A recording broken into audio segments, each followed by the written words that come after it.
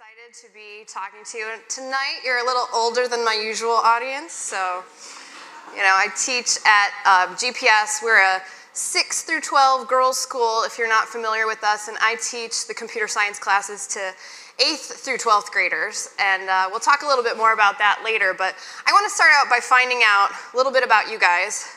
So I'd like to know, do you code? So, some of you? Yeah?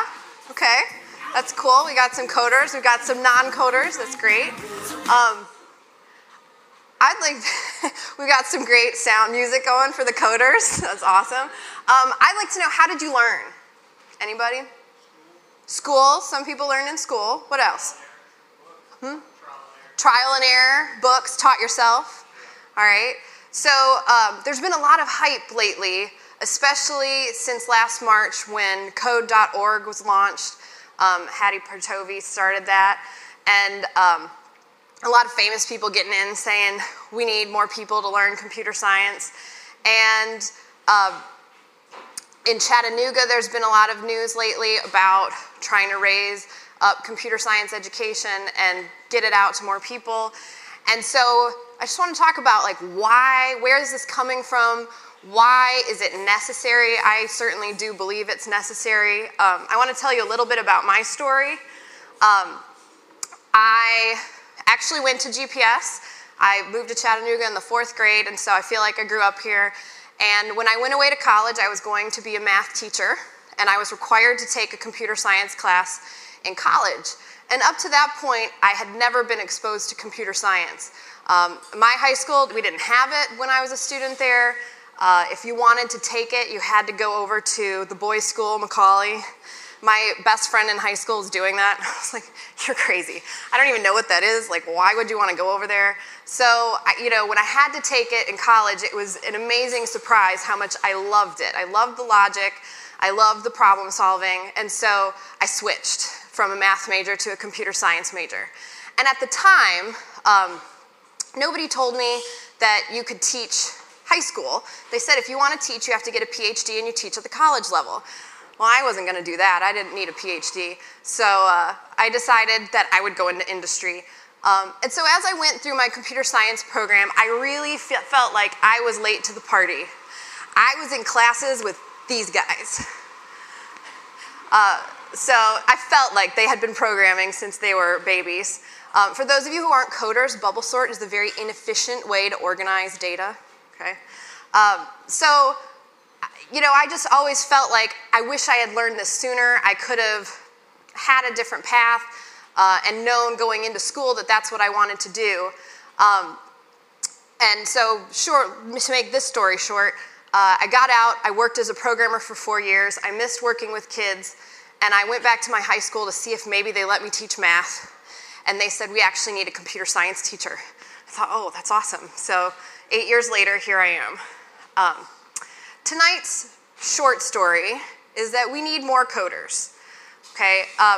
The U.S. Department of Labor is predicting that by 2020, 51% of all STEM jobs are going to be in the computing field. All right? Computing and math jobs are among the 10 top fastest growing jobs. Each year, they're saying there's 150,000 open jobs. By 2020, that's 1.5 million open jobs. And so we really, really need to start filling this pool. In Tennessee alone, there was a report by Georgetown University Center on Education and the Workforce that says 47% of the jobs in Tennessee will be in computing. And I know with us being the gig city, we're trying to bring in more tech. We're glad that you all are here. We want more of you. So we're trying to raise up and have more people take these jobs, but we're really falling short. The latest statistic, and I apologize, this one is a terrible chart for projection. So let me tell you a little bit about it on these lovely TV screens. There are 5 majors listed there. There's architecture and engineering. In the yellow is computer science and mathematics. Then there's life sciences, physical sciences, and social sciences. In each one of those groupings, There's a bunch of columns to the left, and those are people who are pursuing some sort of degree. A undergrad, an associate's, a bachelor's, a master's, a PhD, and the green column on the right is the number of available jobs. If you notice, math and computer science is the only category where if you stacked up all those people pursuing majors, we still don't have enough people for the jobs that are out there. So there are lots of jobs. If you go to the high school level, the only way we have national data is through the AP program, so we talk about AP computer science a lot. It certainly is not necessarily the answer to teaching kids computer science, but it's what we have data on. So you'll notice these are just STEM fields, which is science, technology, engineering, and math. And over the last, 14 years, 1997 to 2011, you'll notice, calculus is that top line growing really strong. Even all of the other STEM subjects have a nice little growth there, and that bottom yellow line is computer science. Computer science in the schools that do teach it is still a discipline that people think that, I'm only going to take it if I know what it is and I'm going to major in it. That's just not going to fly if we're going to raise the number of people who know how to code.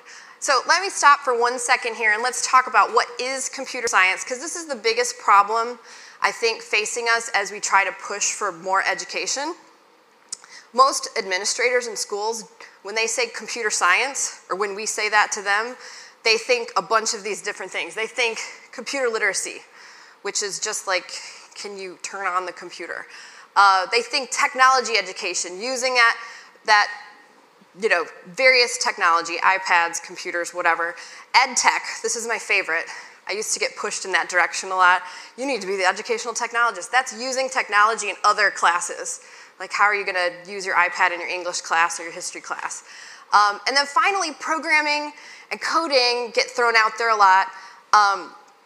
Computer science is so much more than that, though. This is the definition I use with my 7th graders, so bear with me. It is the study of whether and how a system or process can be created to solve a problem. And every time I say that to my 7th graders, they go, what does it have to do with weather? Not W-E-A-T-H-E-R, W-H-E-T-H-E-R, yeah. So can we fix something? Can we write a program? Can we create some sort of system or process that solves a problem and makes life easier for people? So that's kind of hard to explain to people, which is why we're left with calling it coding, okay? And it's very clear when you say coding that you're not talking about using computers, you're talking about creating something with the computer and writing programs. So the big question is, how do we fix this problem? So how do we get more people in that pipeline? And I want to stop for 1 second, because I think everybody needs to learn computer science. They need to be exposed to it. Because the skills that you learn in classes like that, you learn problem-solving skills, you learn to think logically, you learn to write step-by-step instructions, you learn to persevere through code that doesn't work, and especially the problem-solving aspect of it, and having this giant thing you're trying to do and having to figure out what are the pieces that go into making it work, that's a huge skill that's vital in every discipline. And I had a conversation with an English teacher at school recently, and I had this little light bulb go on. He thinks the same thing is true when you're writing a paragraph for English. I don't get that. I mean, honestly, I'm not an English person. That's my worst subject. I wrote the paragraph. It's there. Didn't I finish? Didn't I do it right? There's words. There's a topic sentence. Like, wasn't that good enough? Well, no, it didn't quite meet all the standards, and so I have to kind of redesign it, and, they always say the rough draft is the worst draft. Well, I only have rough drafts, so oops. But with computer science and programming, I know if I didn't do it right, it's not going to work. And even if it runs, if it's not doing what I wanted it to do, I know I have to go back and redesign it. And I know if it's really slow, there's got to be a better way to do it. I get feedback, immediate feedback, concrete feedback that I need to keep working on it. Whereas when I write a paper, I'm like, it's done, it's awesome. So not according to Mr. Wells. He never liked my papers. So how do we fix this problem? How do we get more people interested and involved? Well, the first thing we have to do is break the stereotypes. A lot of people in the world, when they think of a computer scientist, they think of a white male. Let's look around this room. I see a lot of those. So, first step, we need to break that stereotype. We need people to feel like any kind of person could take a computer science class and enjoy it and be good at it, and it could be a future for them. The next big thing is we need equitable access and exposure. What I mean by that is right now, I think the current statistic is 27% of high schools in America offer some sort of computing class. 27%. That's really small. So first of all, you have to be a kid that goes to that school to get to have computer science in school. Second of all, you have to, most of these schools, it's elective, so you have to choose to take that class. So you have to self-select in. If you're lucky enough to be in a place where there are after-school opportunities or weekend opportunities to learn how to program, that's great, but again, you have to choose to go to those things. So if we can get computer science education into all schools across our country, then it would be equitable. It wouldn't matter what your economic background is. It doesn't matter what part of the country you live in. Everybody would get exposed. And if we have more exposure to computer science, kids will have more of a chance to say, oh, this isn't what I thought it was. This is actually something I'd be interested in doing. And guess what? I'm good at it.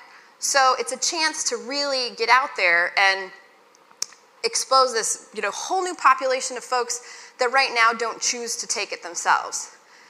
Also, if we have a diverse population going into the computing field, we're going to end up with diverse solutions. Technology has pervaded every single area of our lives, and we're dependent on the people who create that technology and write the software to help make our lives better. Well, I know I can think of things that would be helpful and work better than, say, James could or Brad. We all have different ideas. The more people we have working on these, coming from different backgrounds, the better the solutions will be for everyone. So, real quick, I want to tell you a little bit about what we're doing in the city to try to raise up the level of computer science education. We're trying to change the face of computing. At GPS, we have more of a traditional setting where we have classes, and girls have to choose to take them. Starting 6th and 7th grade, we have computing classes that are required, and then after that, girls choose to take the classes, and I'm going to let them tell you a little bit about them for a minute. Oops, except I went too fast. There we go. In Intro to Programming this year, we learned how to use code to do a lot of different things. We learned how to program Lego robots to move around and dance to songs. We designed and coded apps in MIT App Inventor. We used OpenSCAD to code and design projects to print on the new 3D printer in the library. And we also used Dr. Java to learn some basics of using Java to program things. I wanted to do more with OpenSCAD for my final project in Intro to Programming because I really enjoy the blend of art and math that it provides. It's like a mix of algebra, geometry, and artistry, and I just think that that's really cool. I really like APCS because it's different from all the other classes I take. The only APs I've taken or that are available to me are AP History and AP Science. And there really are a select few computer science courses, and it's very great that this is an AP computer science course. Okay, I like AP computer science because it teaches us that being a nerd is actually cool and that being smart is for girls just as much as guys. And whether you like it or not, the world runs on computers, so it's good to know how to operate them. Okay, so sometimes it gets really frustrating if you can't figure out a problem in your code, but if you just keep persisting at it, then it feels really great when you figure it out. This past December, a few friends and I volunteered at the public library with GPS for the Hour of Code. We help kids, middle school children, learn about coding, and we just kind of shared our interests. This is a continuation of the Computer Science Community Service Club, actually. I, for 2 years, have been volunteering with the middle school. It's been really fun. I've got to teach them how to use Scratch. They've been able to ask me questions, and I've got to see them create really interesting games, and it's been really fun. I'd love to volunteer with GPS again and teach kids coding, because I think it's important that I've gotten the opportunity to learn how to code, but I think it's even more important to pass it on to the newer kids and the new high school students, so that they can continue learning about computer science and what makes it so great. So that's just a little bit about what we're doing. Thanks. We are certainly not the only school that has computer science classes, thank goodness, in our city. Now, there's not very many. A couple other public schools have traditional classes like our classes where you have to choose to take them, but there's a really awesome new outside-of-the-box thinking happening over at the STEM school. So the STEM school, for those of you who haven't heard about it, is a special charter school hosted at Chattanooga State, right? It's the second year of having that. So they have 9th graders and 10th graders right now. And they decided to incorporate a unit of coding, a 6-week unit of coding for all 10th graders, and they budgeted it into their project-based learning time, which is about 40 minutes a day. Now, they don't have a dedicated computer science teacher, so what they did instead was brought in a professional expert, our very own James McNutt over there. James is a technology educator through, he works through the library and Engage 3D, and he runs the awesome DevDev summer camp to teach local kids how to code. And so he worked as the expert, and he would go in about once a week to kind of help answer questions, but here's where the model is really different. They've created student masters. So some students were invited to become the masters, and they worked on the lessons. I think it was through, was it Codecademy? They used Codecademy to learn Python, and the students worked ahead so that they would complete the lessons before the rest of their classmates started, so that they could be the student masters in the classroom. So James didn't have to be there every day. The first wave of questions went to the student masters, and if they couldn't help each other, then when James came in for the week, he would help fix whatever other problems. So the teacher in the classroom didn't have to be the expert on how to do this. We facilitated, that teacher just had to be the facilitator to make sure kids were keeping up with what was going on, and that's a really awesome way to bring coding in, because it's not like there's a big lineup of computer science experts out there who are just waiting for those teaching jobs to come along. I wish that was the case, but it's not. And at the same time, there's not a big line of current teachers just chomping at the bit to learn computer science. So this is a way where we can get those skills into schools now and expose everyone without having to have that expert. So there's been a new movement in Chattanooga. We have started, we don't have an official name yet. I call us the Code Partnership, through the STEM Innovation Hub and the library, and I'm part of it, and some local developers are part of it. And we are trying to organize our computer science education efforts together. So bringing more into schools, doing more outreach on the weekends and after school. I'm sure you're all thinking, how can you help? We need more experts. So I would encourage you, if you are at all interested, we would love your help. We would love to get you involved working with kids on the weekend if you want, or if you want to help be one of those experts in the classroom, please join our Code Partnership. And you can shoot me an email or contact me on Twitter, and I will pass your name along to Carrie Randolph from the STEM Innovation Hub. She's kind of coordinating it all.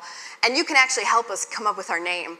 I've been calling it the Code Partnership, but we haven't been branded yet, so we need a branding meeting. But yeah, we would love more help with that. So thank you all.